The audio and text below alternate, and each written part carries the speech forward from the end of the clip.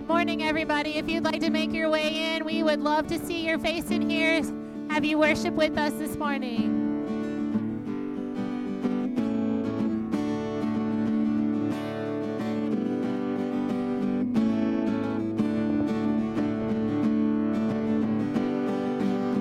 All right, if you'll sing with us this morning, we are here to meet with our Lord and have Him come meet with us.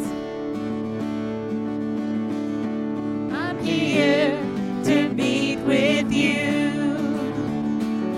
Come and meet with me. I'm here to find you. Reveal yourself to me as I wait. You make me strong as I long. Draw me to your arms as I stand and sing your praise. You come and you fill this place. Won't you come and fill this place?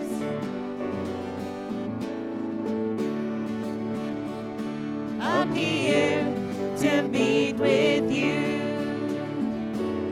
Come and meet with me. I'm here to find you. Reveal yourself to me as I wait. You make me strong as I long. Draw me to your arms as I stand and sing your praise. You come and you fill this place. Won't you come and fill this place?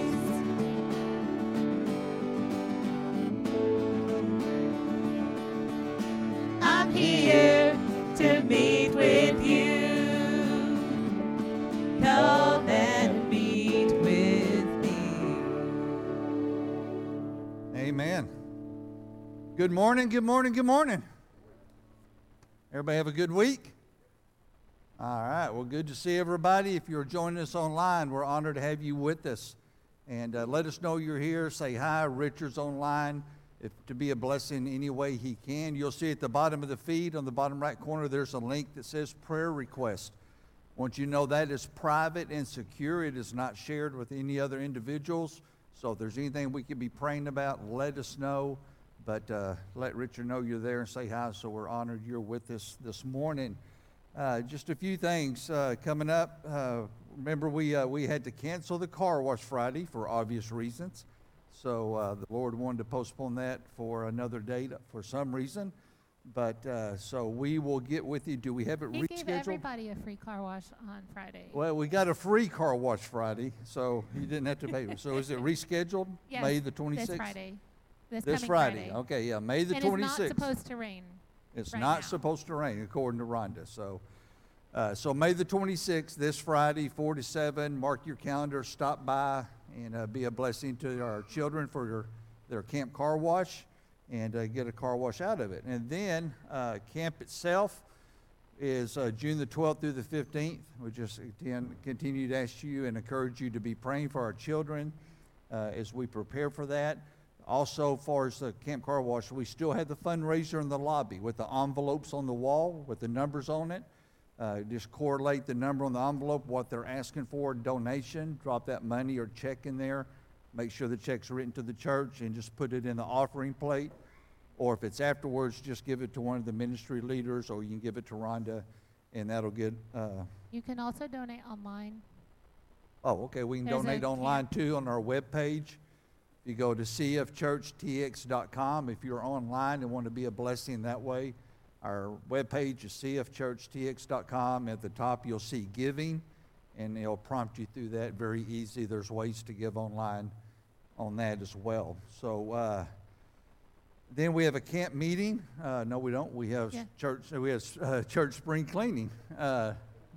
June the 3rd. That will be at 9 a.m. This is a big project. We need everybody to pitch in, show up, roll up your sleeves, as they say. We're going to be doing a lot of reorganization. We've come to the point now we've kind of maximized downstairs storage. And so we are reevaluating that, getting some things moved upstairs, getting shelving in so we can make better use of the space that we do have downstairs on the things we access on a weekly basis. So show up that morning. We'll do some church cleanup, but it's going to be more organization and planning of the church, so we need everybody's help for that. And then our camp meeting will be here. There'll be Sunday, the 28th, immediately following church. We're asking all parents and kids to be in participation. So if you have even plans or thoughts that children or grandchildren to go to camp, again, the 28th, immediately following church, there will be a meeting with details on that. Also, the last day to fill out your paperwork for the kids to go to camp, to turn in the paperwork, is May 28th. Okay. So, but we need all parents and kids to be at the meeting to learn about all things camp. Good deal. So any questions about that, let Rhonda know, but mark your calendar for that. And I believe, I'm hoping, Richard, have you seen Aaron online by chance? We got a gentleman. Okay, we got a gentleman we want to say hi to if he showed up, but he'll probably be joining us shortly. But I think that is it. You got a good message? Yes, sir. Yes.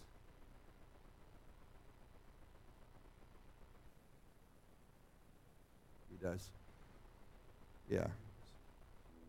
Yeah, I'm sure they're watching us online faithfully as they do. As Brother Lloyd said, John Rohair has a blockage in his esophagus, making it very difficult for him to, basically he can't eat. Has lost a lot of weight, but kind of what's going on is some complications with it, so they're in the process of figuring how they can get around that and get that cleared out for him. But keep John in prayer for sure, and keep Aaron in prayer that we prayed about last week as he's struggling with fluid on the heart, and that the doctors would, be a blessing to him, and God would open doors for him to get that taken care of. So I believe that's it. If we'll have our men come forward, and we'll pray over our service this morning and our offering.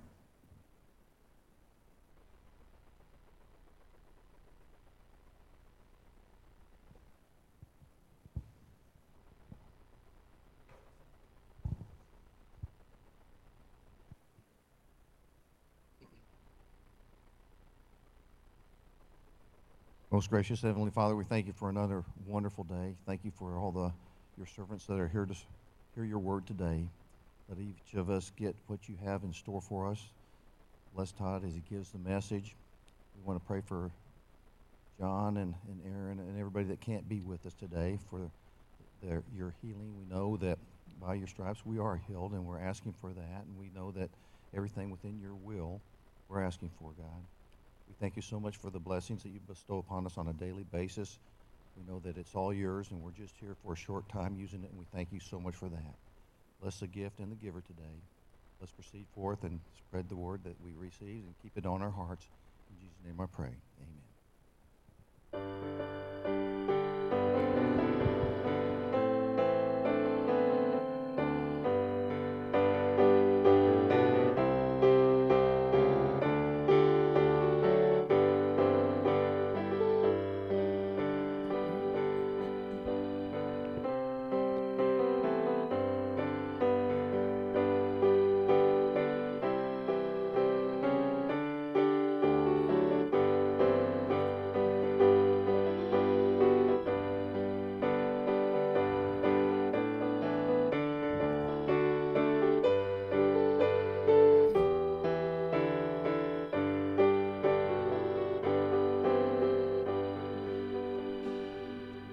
If you'll stand with us, we're going to continue our time of worship this morning.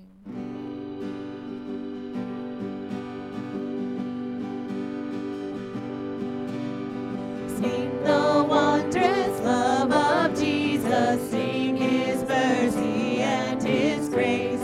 In the mansions bright and blessed, he'll prepare for us a place. When we all get to heaven, what a day of rejoicing that will be. When we all see Jesus, we'll sing and shout the victory. While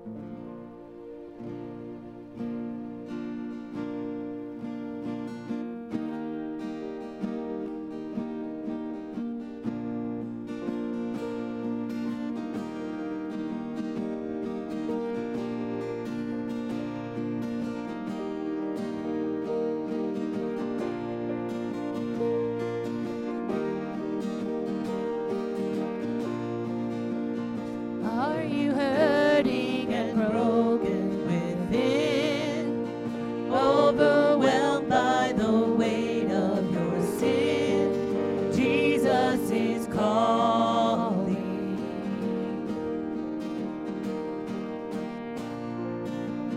Have you come to the end of yourself? Do you thirst for a drink from the well? Jesus is calling. Oh, come to the altar. The Father's arms are open wide. Forgiveness was bought with the precious blood of Jesus Christ.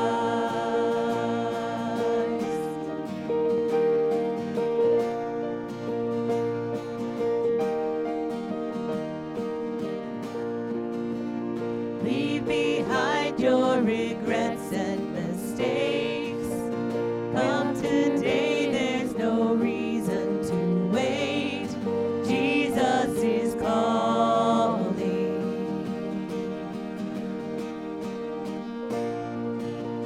Bring your sorrows and trade them for joy.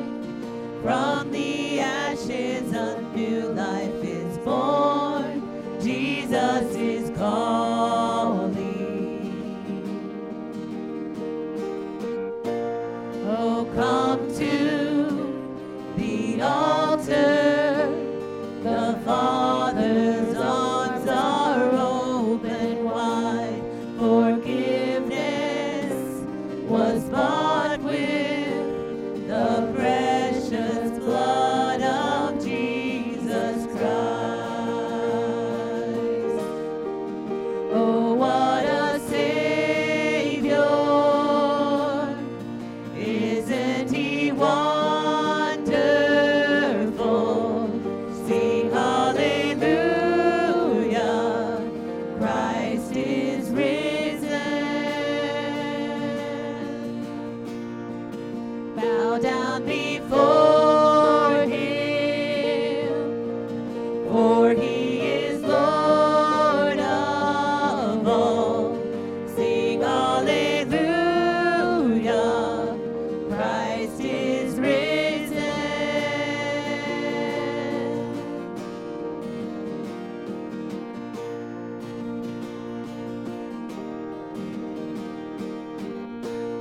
Oh, come to the altar. The Father's arms are open wide. Forgiveness was bought with the precious blood of Jesus Christ.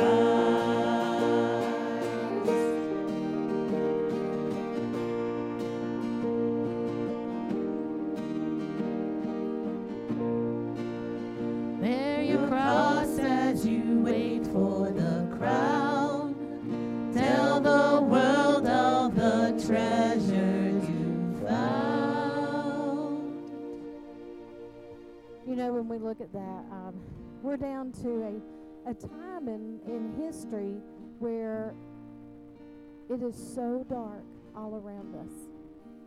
But you know, when I was a kid, we used to camp. Me and my brother would get in trouble all the time because we would go way off of camp. And one time we got caught in the woods at night, and we kept looking for, we could see in the distance, we could see the light from this big bonfire my dad had built. And we kept looking for that light. We didn't have enough light not to fall over trees, not to get eat up with briars, and not to have a lot of things happen to us, skint knees and everything else. But man, when we broke through the trees and we saw that bonfire, because that was before cell phones and stuff, we were so glad to be in the light. We could look at our wounds, we could look at everything that happened to us, and we could fix it up. We could get the bandages, and back then it was monkey blood, it was the mercurochrome. Put all that stuff on, burn yourself alive, but you got patched up. And when God talks about in His Word, when He talks about binding up our wounds, He's talking about that.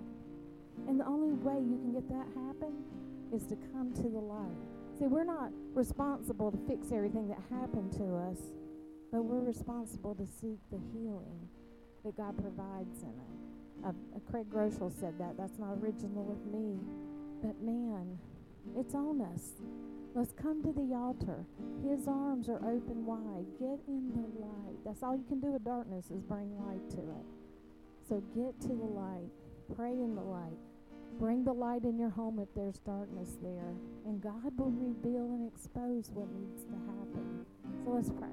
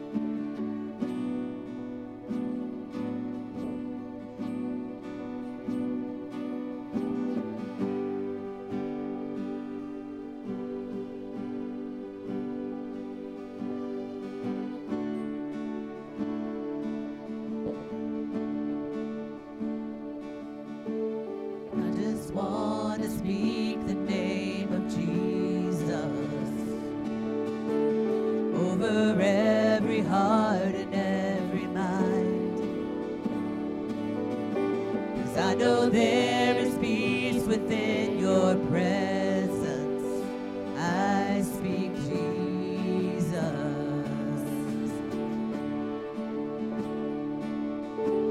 I just want to speak the name of Jesus till every dark addiction starts to break.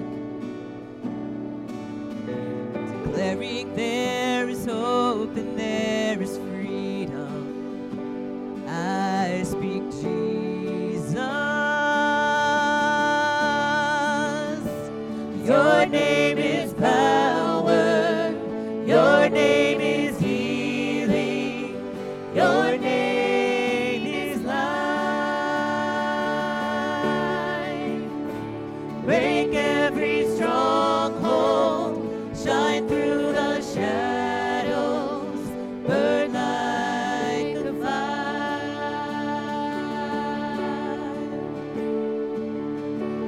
I just want to speak the name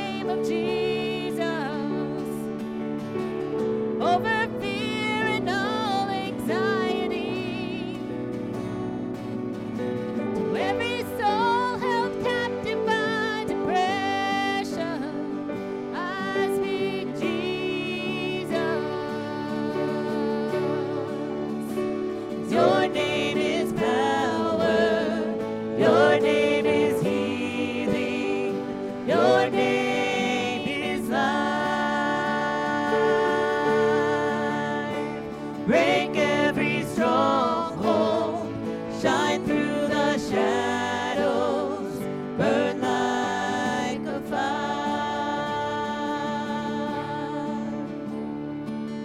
Shout Jesus from the mountains. Jesus in the streets. Jesus in the darkness over every enemy. Jesus for my family, I speak the holy name, Jesus. Lift your voices this morning and shout Jesus. Shout Jesus from the mountains, Jesus in the streets, Jesus in the darkness over every enemy. Jesus for my family, I speak the holy name, Jesus. 'Cause your name is power, your name is healing, your name is life. Break every stronghold, shine through the shadows, burn like a fire.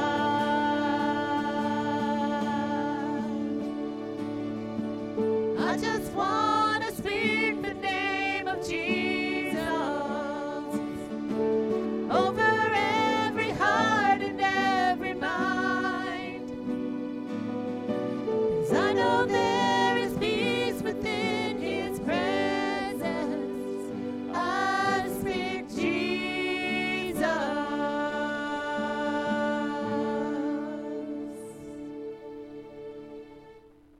Amen. Jesus is life. Amen. There's no life outside of it. It was great to see everybody in Sunday school this morning. If you didn't have the opportunity to make it, it was one of those mornings why we all needed to be there. We talked about that specifically. There's no life outside of Jesus. Brother Brad took us through Ecclesiastes, or Ecclesiastes 6, which is going to tie right into our message this morning. But Ecclesiastes 1, we're familiar with vanity, how often the word vanity, Solomon uses that word. And as Brother Brad illustrated, that word vanity means like a vapor, a mist, something you can't grab a hold of. It's like trying to grab the wind, was the illustration. And that's what life is. Life is a vanity. And it becomes so when you miss the power of Jesus. Because only Jesus makes life purposeful, makes life meaningful. And only Jesus can make life eternal. Without Jesus, everything's temporal. Amen? This morning we are going to look at 2 Corinthians for a verse. And that verse is going to direct us towards Ezekiel. And I love the book of Ezekiel as well as many others. But listen to this statement. And when I sat down early this week, this thought, I read a verse and a thought came to my mind. And I said this, or Holy Spirit revealed this: it's scary to know that the Father lets me be me. Do we not have free will? Yes, we have free will by God's design. Because without free will, we really can't define eternal love if it's mandatory, if it was controlled by God. God is love. God is beyond proportionate, overflowing with his love. But when it comes to our reciprocating our love to him, it has to pass by and through our free will. Hence, when we do, then we know it's true love because it was willful. So, under that thought that the Holy Spirit gave me, it's scary to know that the Father, in light of his free will, lets me be me. And yet, what's even scarier to me is when I think it's okay for me to be me. You hear what I just said? It's scary to even know that we can be us. It should scare us even more when we find ourselves, we think it's okay to be us. In Ezekiel 36, we're going to look at a passage here. We're going to see that the Father promises Israel their salvation, their deliverance from their situation. But yet what's interesting is that the Father makes it abundantly clear that he's not doing it because of them. The Father's motive for saving man is not found in man. The Father saves man not because man's sinful and needs a Savior, but in spite of man's sin, not because we deserve it, because that's the way God designed it. There's purpose, great purpose, in the way God brought about our salvation. Was it needful? Yes. At the beginning, was it required? No. But we're going to see in Genesis, or you see in Genesis, Father being omnipotent, he was foreknowing and acknowledging there's coming a time that we will need salvation, but we'll chase rabbits here, but it gets into his eternal design to bring order out of chaos, to restructure his creation in lieu of what the fallen angels corrupted. So salvation is not just because of man. It's in spite of man. So let's pray and we'll get into it this morning. Father, we thank you for the opportunity together to freely come before you and to worship you, Father. We ask that you anoint us this morning, grow us in your grace. Holy Spirit, anoint every word that's spoken and prepare our hearts for your truth. We ask in Christ's name. Amen. If you would, stand with me this morning. And our foundational verse will come out of 2 Corinthians chapter 5. And of course, if you read through the letters that Paul wrote to the church of Corinth, 1 Corinthians was very heavy laden, very direct. It called their sins out and really chewed them up and spit them out in a sense. So he comes back in 2 Corinthians, and now he's exhorting them. He's encouraging them that even though they were doing wrong, they still have God's love and God's direction. So we hear and see in 2 Corinthians chapter 5. So read with me, if you would, aloud. Therefore, if any man be in Christ, he is a new creature. Old things passed away. Behold, all things are become new. Amen. Thank you. Believers, by this word, we know by way of our salvation through Christ, believers become new on the inside. Now, the problem is we don't get to see the inside, do we, when we look at other believers, when we look at Christians. But it is promised, and we're new because we have been redesigned. We're a new creation by way of the Holy Spirit that dwells in us.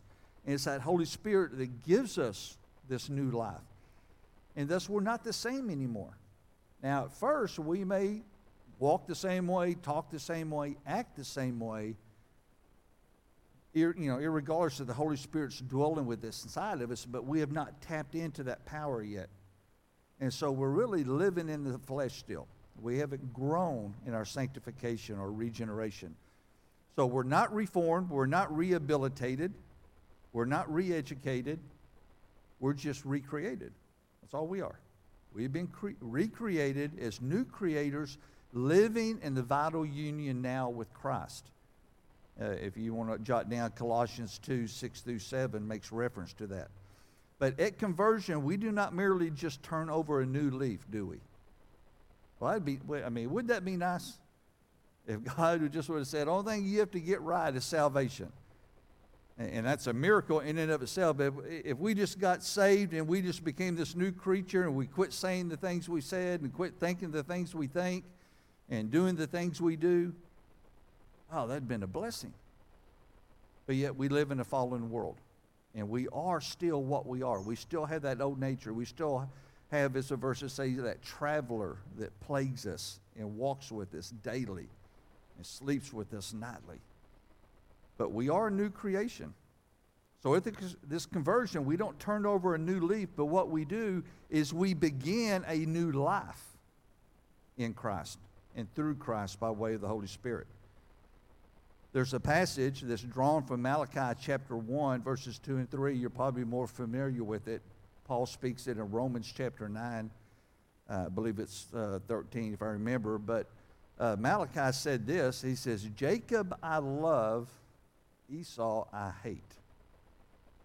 Now that's one of those verses that make you scratch your head, does it not? Well, wait a second. I thought God wasn't a respecter of man. I thought, how could God hate? I thought God's love. Well, he is, and he's not a respecter of men.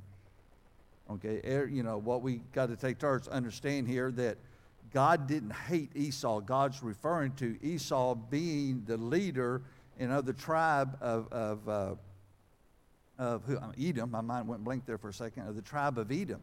And so what God's alluding to, that he has a problem with the way the Edomites are living. He's not pinpointing Esau. He's just giving direction through Esau, is the leader of Edom.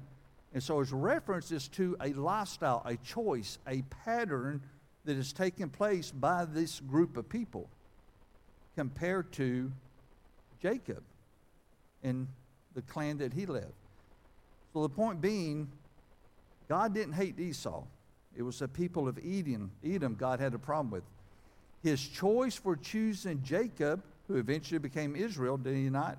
After he wrestled with the Lord, became Israel, over Esau being Edom, was made on the basis of his sovereign purpose, not the inherent worth of these two men. We know that because did God not bless Esau? Yeah, God blessed Esau immensely, greatly.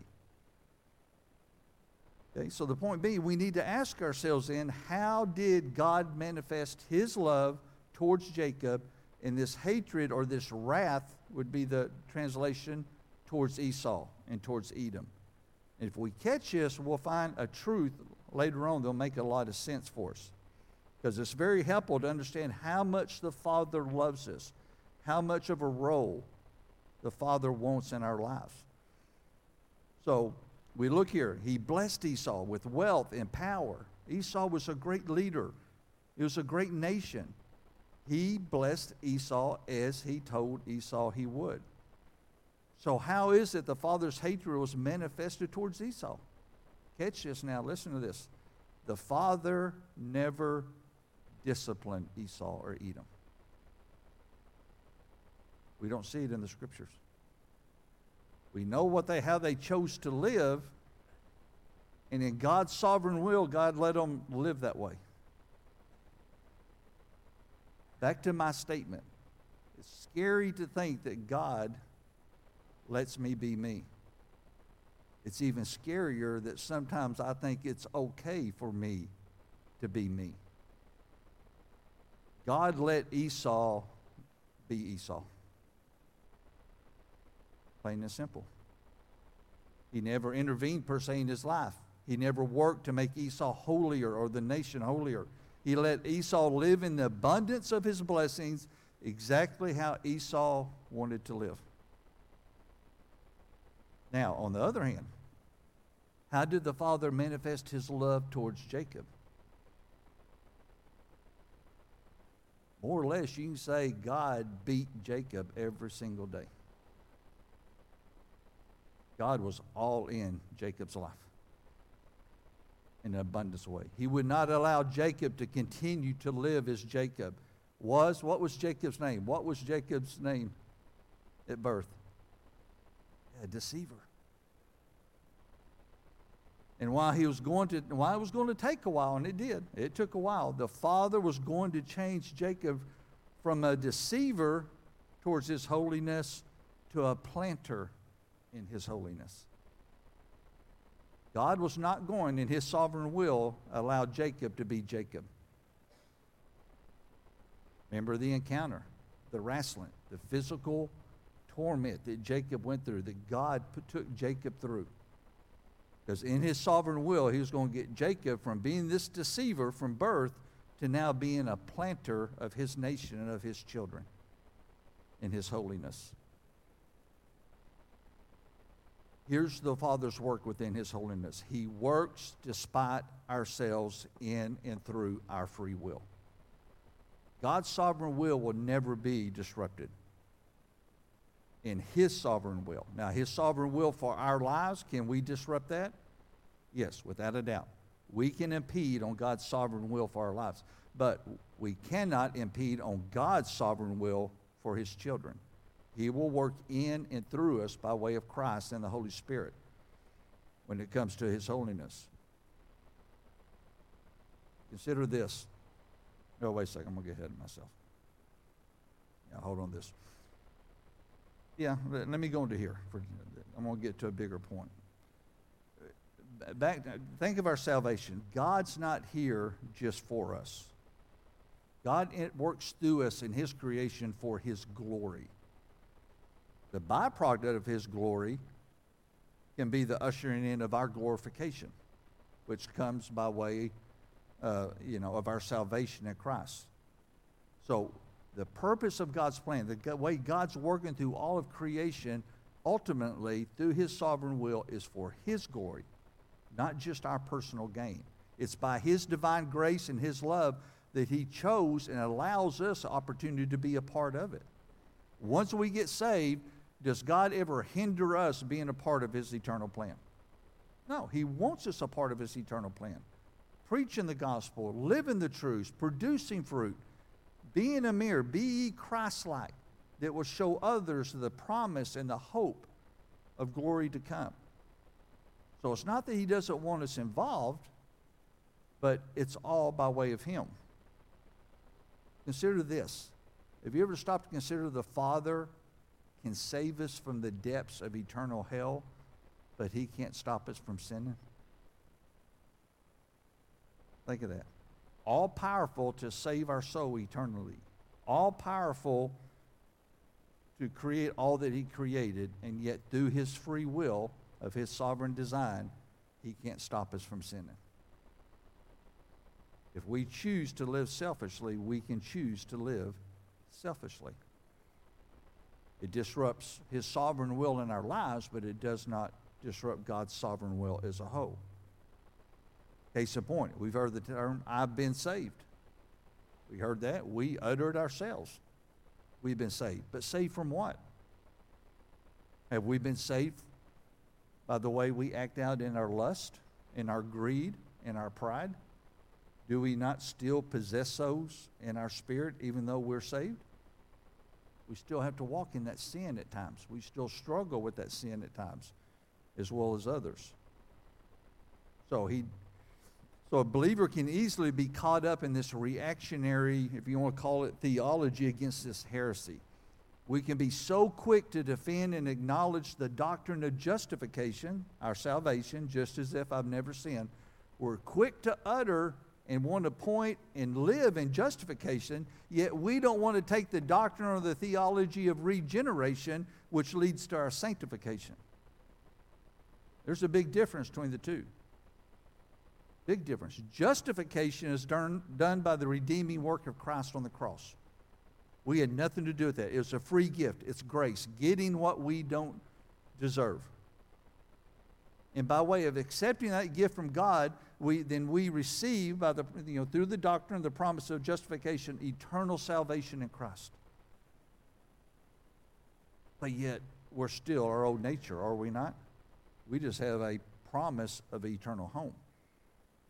Now it gets to the point of sanctification, setting ourselves apart to the glory of God.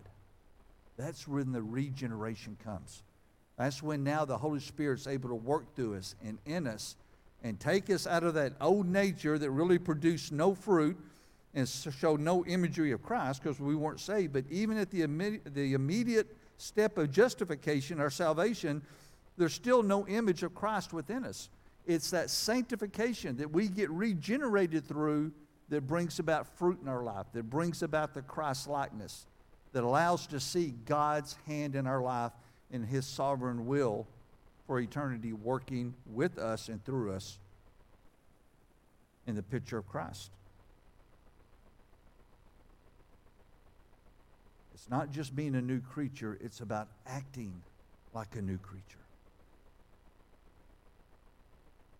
About acting like a new creature. Now let me read this passage here. We're going to have to read some verses here, so it should be on the screen. So we're going to look at Ezekiel 36, 22 It should be through 32. And so we'll go. It says, therefore say unto the house of Israel, thus saith the Lord God. Now I want you to count the personal pronouns as we go through here. Okay? Be and I. Count them with me in your head. Saith the Lord, I do not this for whose sake? For your sakes, O house of Israel, but for my holy name's sake, which ye have profaned among the heathen, wherever you went. And I will sanctify my great name, which was profaned among the brethren, which ye have profaned in the midst of them.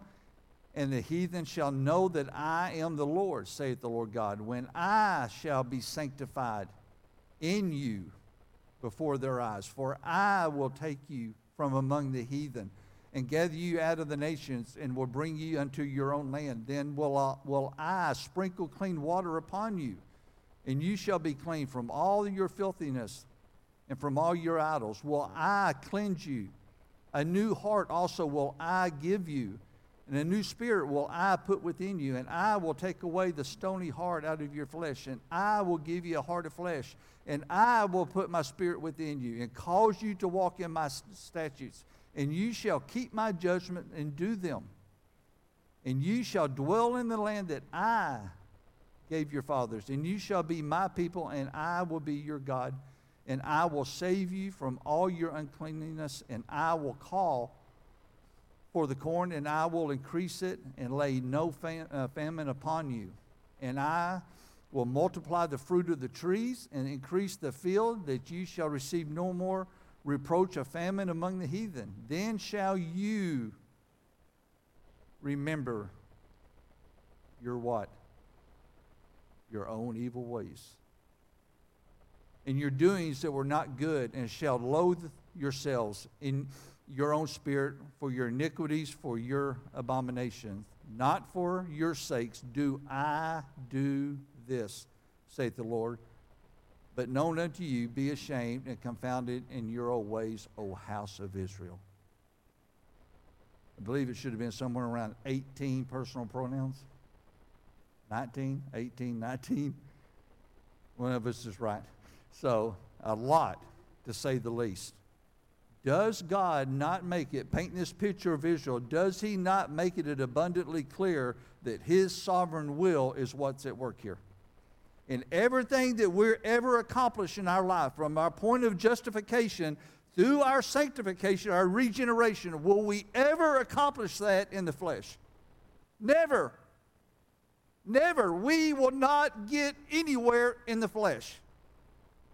The scripture says our flesh is opposed to God. How are we going to grow in regeneration? How are we going to get through our sanctification?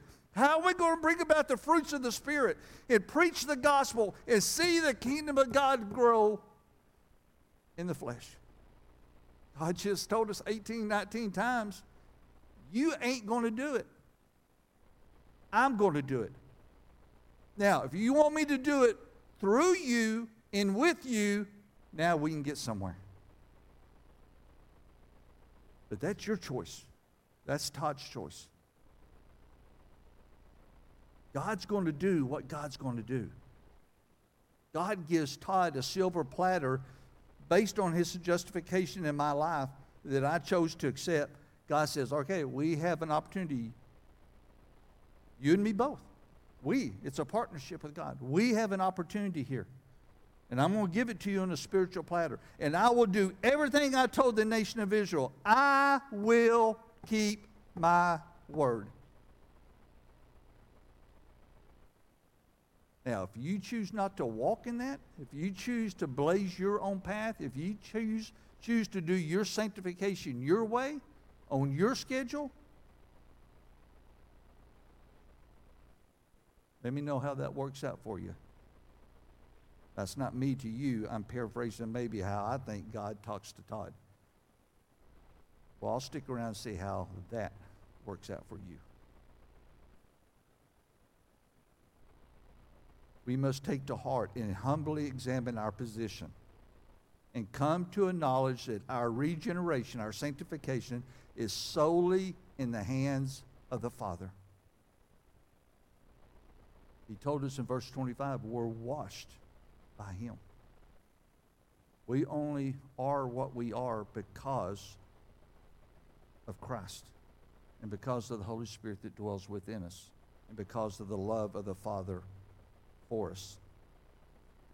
Looking at Ezekiel 36, just like our salvation, for 9 verses through there, we have no participation. Did you notice that? Nothing. It wasn't until the 10th verse, till the 31st verse, that God says, then you, paraphrasing, will come to a knowledge and understanding of who and what you are. That's how we get involved. We get involved, it's kind of a little bit like Job. For 41 verses, Job butting heads with God. Then about the 42nd chapter, paraphrasing, God says, hey, Job, I've had enough of you. Would you shut up and sit down? I'm going to talk for a little bit. All right, go ahead, God. What do you got? I'll listen. What's the first thing he asks Job? Where? First word, where? Puts Job in a corner. Where were you when I put the stars in the heaven? And the more God talked, the more Job had to deal with verse, whatever it is. I think I put verse 31. He had to come into his own and realize, wow, I was nowhere. And I had nothing to do with it. And the more God talked for the next 2.5 chapters, Job came to himself and realized he was only what he was and ever became what he is because of God. And because he came into this, not just a little, don't get me wrong. I don't think anybody in here could withstand it as well. But when Job finally came underneath a little bit of pressure in life and it turned upside down, he spends 42 chapters, 41 chapters griping, complaining, and almost trying to do it his way. The preaching of salvation without the preaching of regeneration or sanctification makes for a dangerous believer. Preaching of salvation, justification, without the preaching of sanctification, or regeneration, makes for a dangerous believer. When it comes to glorification, our eternal process, to live in salvation alone only serves who? Me. For me to accept my justification and just stay in my justification, and from that point on, take my get out of hell free card, take my salvation, stick it in my spiritual pocket, and stay right there, does nothing for anybody but me. It doesn't. Does that do anything for God that I get saved? Does it change heaven that I get saved? They rejoice, we know. Because Todd gets his name written in the Lamb's Book of Life, all of heaven didn't stop because this Todd guy is coming someday. I don't want to bust your bubble, but they're no more excited about you getting there either, in the sense of it changing eternity. Eternity is going to be glorious with a new believer or without a new believer. Is our glorification based on somebody else getting saved? No, it's based on the promise of what Christ gave us. And God's promised us. But when I choose to stay there and I just want to get that get out of hell free card and I get stuck in my justification, that serves only Todd. To live, though, and to grow in my sanctification, my regeneration, glorifies the one who saved me. Now it becomes purposeful. Now it becomes powerful. Why? Because as I come to myself and realize what God's done in my life, and I humble myself and I surrender myself to His sovereign will for my life, and I let Christ or the power of the Holy Spirit sanctify me, regenerate me as this new creature that I become, the more I do that, the more fruit I produce, and the more the world sees Christ living in me, which will lead to others to find hope in Christ. Now it's purposeful for His glory, and not just purposeful for keeping my butt out of hell. Let me ask you this. Take this in the right light. Understand where I'm coming from. Who knows that I'm a football coach? a few. Okay? I took a little break, but I've coached high school football collectively about 15 years, 14 years. I've been involved in teams that have won multiple state championships. Started with Brad and Peggy's boy, Nate. Got to see two of our own boys go through it and achieve it. I've received personal awards as a coach with state recognition. I've amassed a measurable amount of success coaching high school football on a very competitive level in a small school. But why does nobody really know that? Now, how many people do you think know that I'm a pastor and I have a heartbeat for souls? Because I choose to live in a way that emphasizes one and not so much the other. You see my point? Don't take this out of light that I'm bragging about myself. I work hard to try to be humble. It takes a lot of work. but Sam tells me anyway. My point is, I enjoy football, needless to say, or I wouldn't coach it. Football's a release for me. You think, how do you put anything else on your plate? Because it's just an escape for me. It's my hobby. I get to refresh myself and have fun. But very few people, when I say, I had no idea you do that. Why? Because I live in the image of Christ that dwells within me. I don't live in a secondary career. I don't live in my money. I don't live in my success. I don't live in my vacations. I'm just telling you, I don't live and portray an imagery that's anything other than Christ in my life. Why? Because I know who the I is in my life.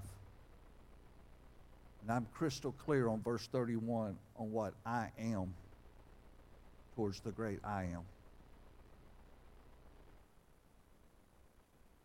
Here's my challenge. We can't be regenerated without surrender. Go back to 2 Corinthians 5:17 again. Therefore, if any man, what's that next word? Be. We're going to look at this word in a second. If any man be in Christ, then he is a new creature. I know I added the then. We're not supposed to add or take away, but just for clarity. Then he is a new creature. Old things are passed away. Behold, all things are what? Become new. This word be, in the Greek word, it's a preposition. Prepositions, they link, they link together a subject, to a noun. In this passage, I'll see it's Christ. The imagery, the noun is Christ. So if you be in Christ, then something comes by way of that. Okay, what does this word be? It's the word in, E-N, in the Greek. It means a fixed position, giving wholly, W-H-O-L-L-Y, given wholly towards something. Doesn't mean a passing relationship, does it? Doesn't mean a wandering by. Doesn't mean an occasional acquaintance. No, somebody that chooses to be fixed in a fixed position, wholly given, fullness, all that we have given to something. Now, this word become is a Greek word, genomi, and it's a verb. As Brother Brad and I were talking about this yesterday, it's a verb. It's in the perfect tense. It's indicative. It's active in voice. It is third person singular. And I know when Brad uses these things all the time, there's great meaning beside it. We're not just trying to act like scholars of Greek or Hebrew. No, there's a purpose why these conditions or situations are important to point these out. The third person singular means it's not specific to me or you. It's to everybody. It applies to everybody. Okay? Now the point is, and the emphasis here is it's active in voice. It's active in voice. Meaning it's a cause to be regenerated, to be assembled like. So when you look at this word become, what it means is, yes, why we are called to and why the work was done by Christ, and because of Christ we have become this new creature. And when we choose to be in Christ, then we become by way of this promise, a new creature.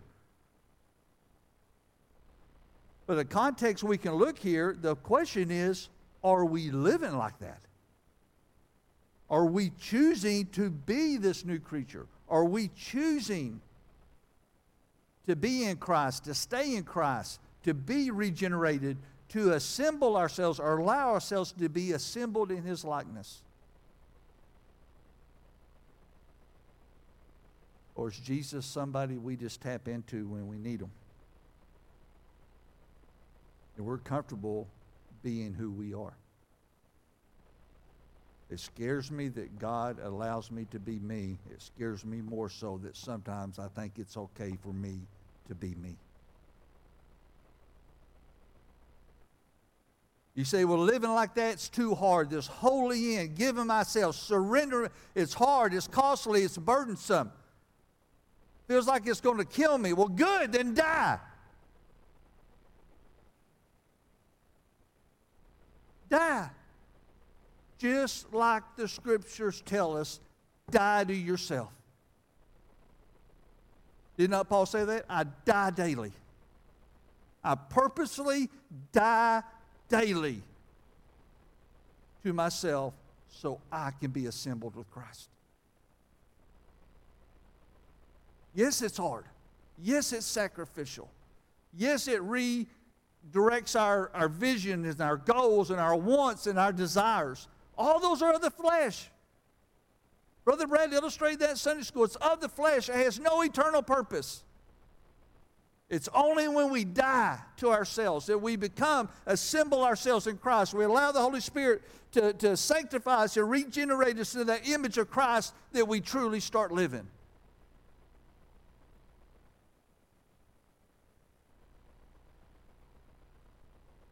It expresses the true essence of the Christian life. What does it mean to be a Christian? Beyond accepting Christ. Well, now what do I do? Die. You're already a new creature, are you not? You already have an eternal life that will never die. Now our job is die in the flesh. Die to yourself. Allow the Holy Spirit to assemble you in the likeness of Christ. That's the essence of the Christian life.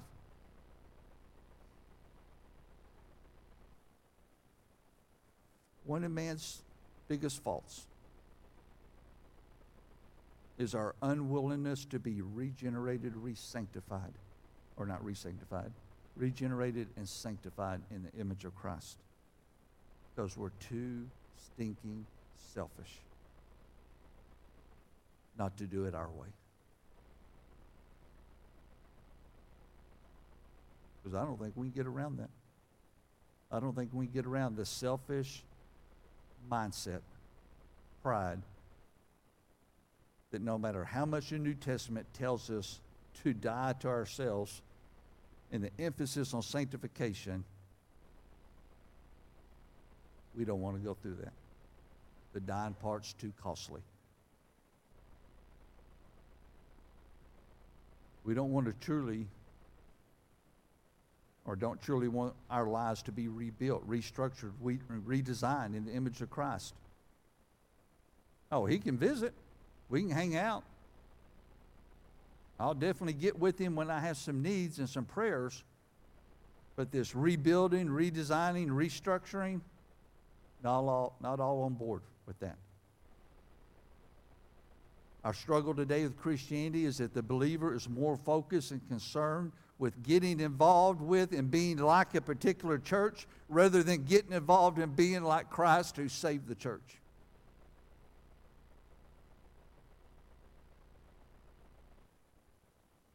Get text all the time. People come through here for whatever reason. Glory to God they do. And they leave and find out, oh, we found this over here. Well, they got that over there. They got this program. We're going here for this reason.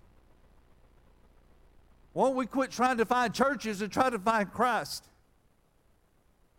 Maybe that changed some things. But we're more focused on churches than we're more focused on the flesh of what we want out of the church, not what Christ did for us as a church. In Psalms 26, verse 8, David declared in the Psalms, we know David had it right.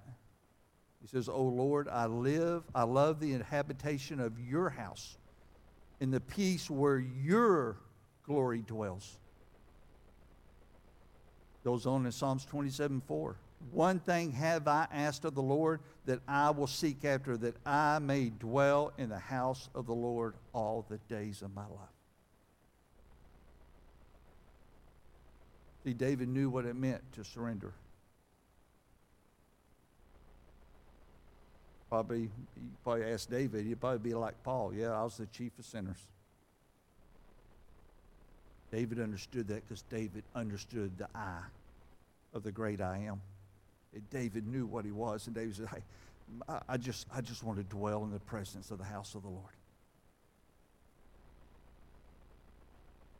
A believer cannot pursue holiness through this world.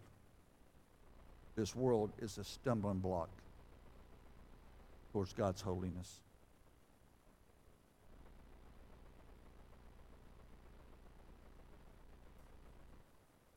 It's only through separation. It's only through the sanctification that separates us from this world that draws us into the image of Christ. If not, we get entrapped, or we entrap ourselves in seeking and defining our own worth by our own path. And that's through the flesh, and the only thing that does is bring chains that burden us and entrap us and imprison us. Our greatest enemy is our pride and our self-will. That we struggle lining ourselves up with this book. That's man's greatest challenge. Is struggling in the flesh to surrender themselves to the words in this book. It's scary to know the Father lets me be me. It terrifies me. Sometimes I think it's okay for me to be me. Two passages, and I'll close with something. Psalm 73:6. "Pride compasseth them about as a," what? As a chain. Pride brings weight, imprisonment, bondage. Now watch what it says in Revelation 20, verse 1 and 2. "I saw an angel come down from heaven, having the key of the bottomless pit, and a great" what? "Chain in his hand. And he laid hold on the dragon," the old serpent, Satan, which is the devil, Satan, "and bound him 1,000 years." Don't think it's strange that the very thing that will bound up Satan is not the same thing Satan will use against us to bound us up in the flesh. The same chain.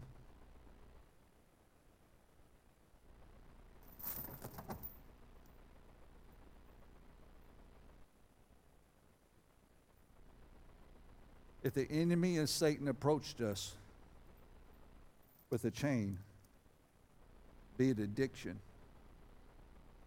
that destroys our flesh, that robs our spirit, that blinds our mind, that causes divorce, that ruins families.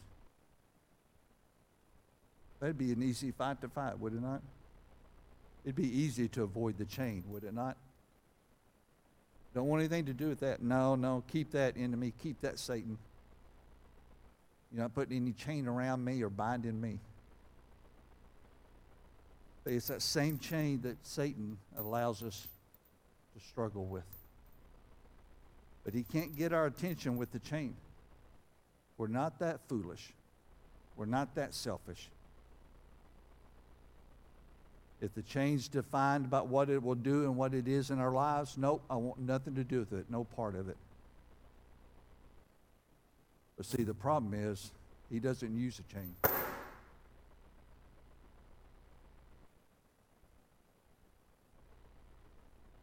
He uses a link.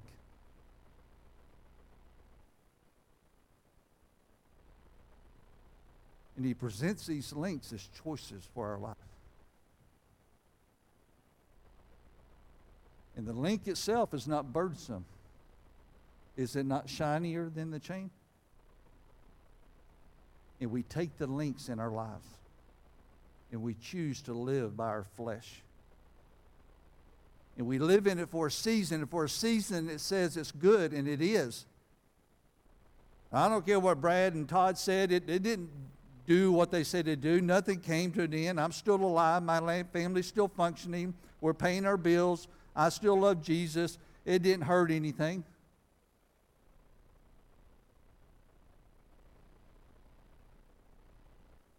And so we hold on to it.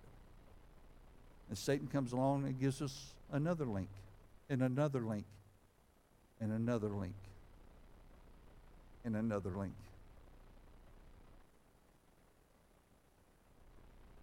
And before we know it, we built the same chain that our Lord will bound up Satan with for eternity in our own lives, because we chose during our sanctification to choose by way of the flesh, in our pride, in our selfishness. We chose our way. We chose our career. We chose our goals. We chose our hobbies, the things we want of the flesh.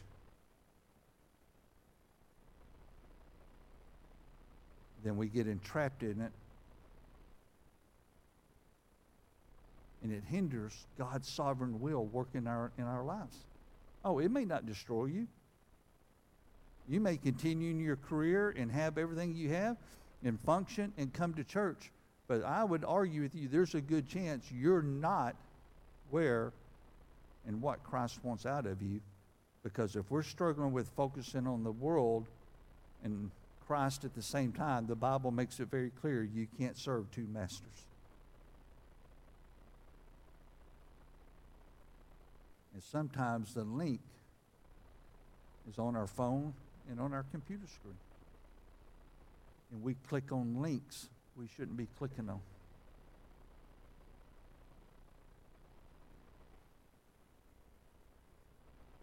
We choose what we are.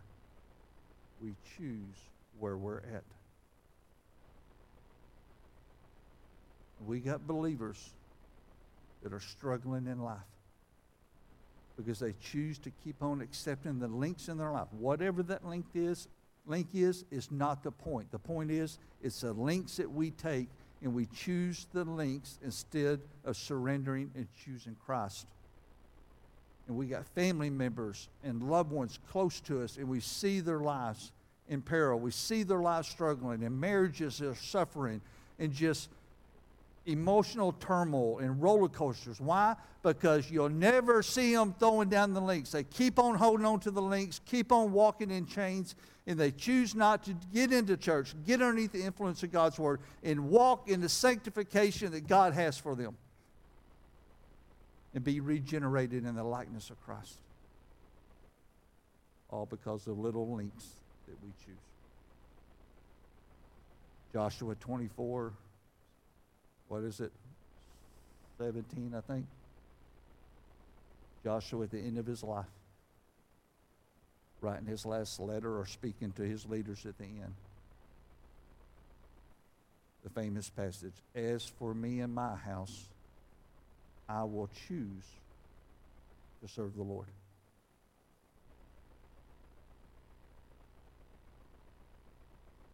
We can't be sanctified in the flesh. Only the great I am that Ezekiel 36 shows us can regenerate us and sanctify us in his image. We choose that, or we choose the links of life. Let's stand.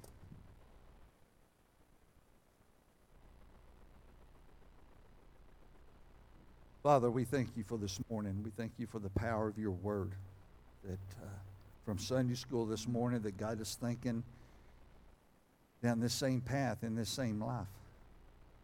Same life. What's truly important in life? What's not vanity? Ezekiel 36 makes it very clear. that when we choose you, the great I am, when we make those choices to put our lives, surrender it to your sovereign will for our lives, then we see purpose. We see your power and your healing, as we sang this morning, flow through our lives.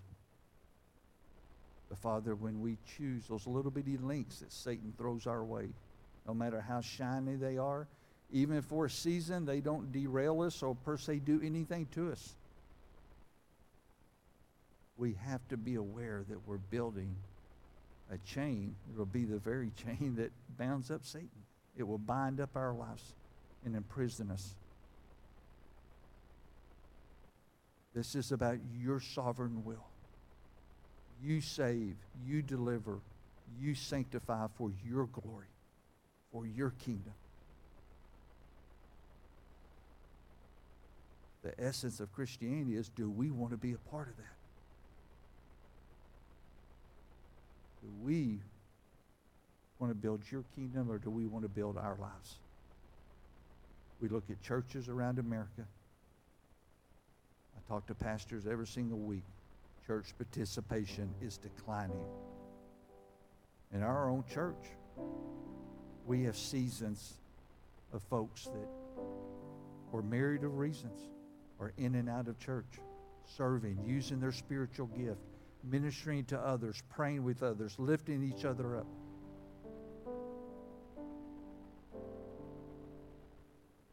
But we're not here for whatever reason. It's not about church. It's not about just being physically at church. It's about being in your perfect will. Church is part of the big picture. But it's a tremendous platform to launch us and to send us out for your purpose and for your glory. As the music plays, the altar's open. Maybe we need to be honest about some links that we've been choosing over Christ and His will.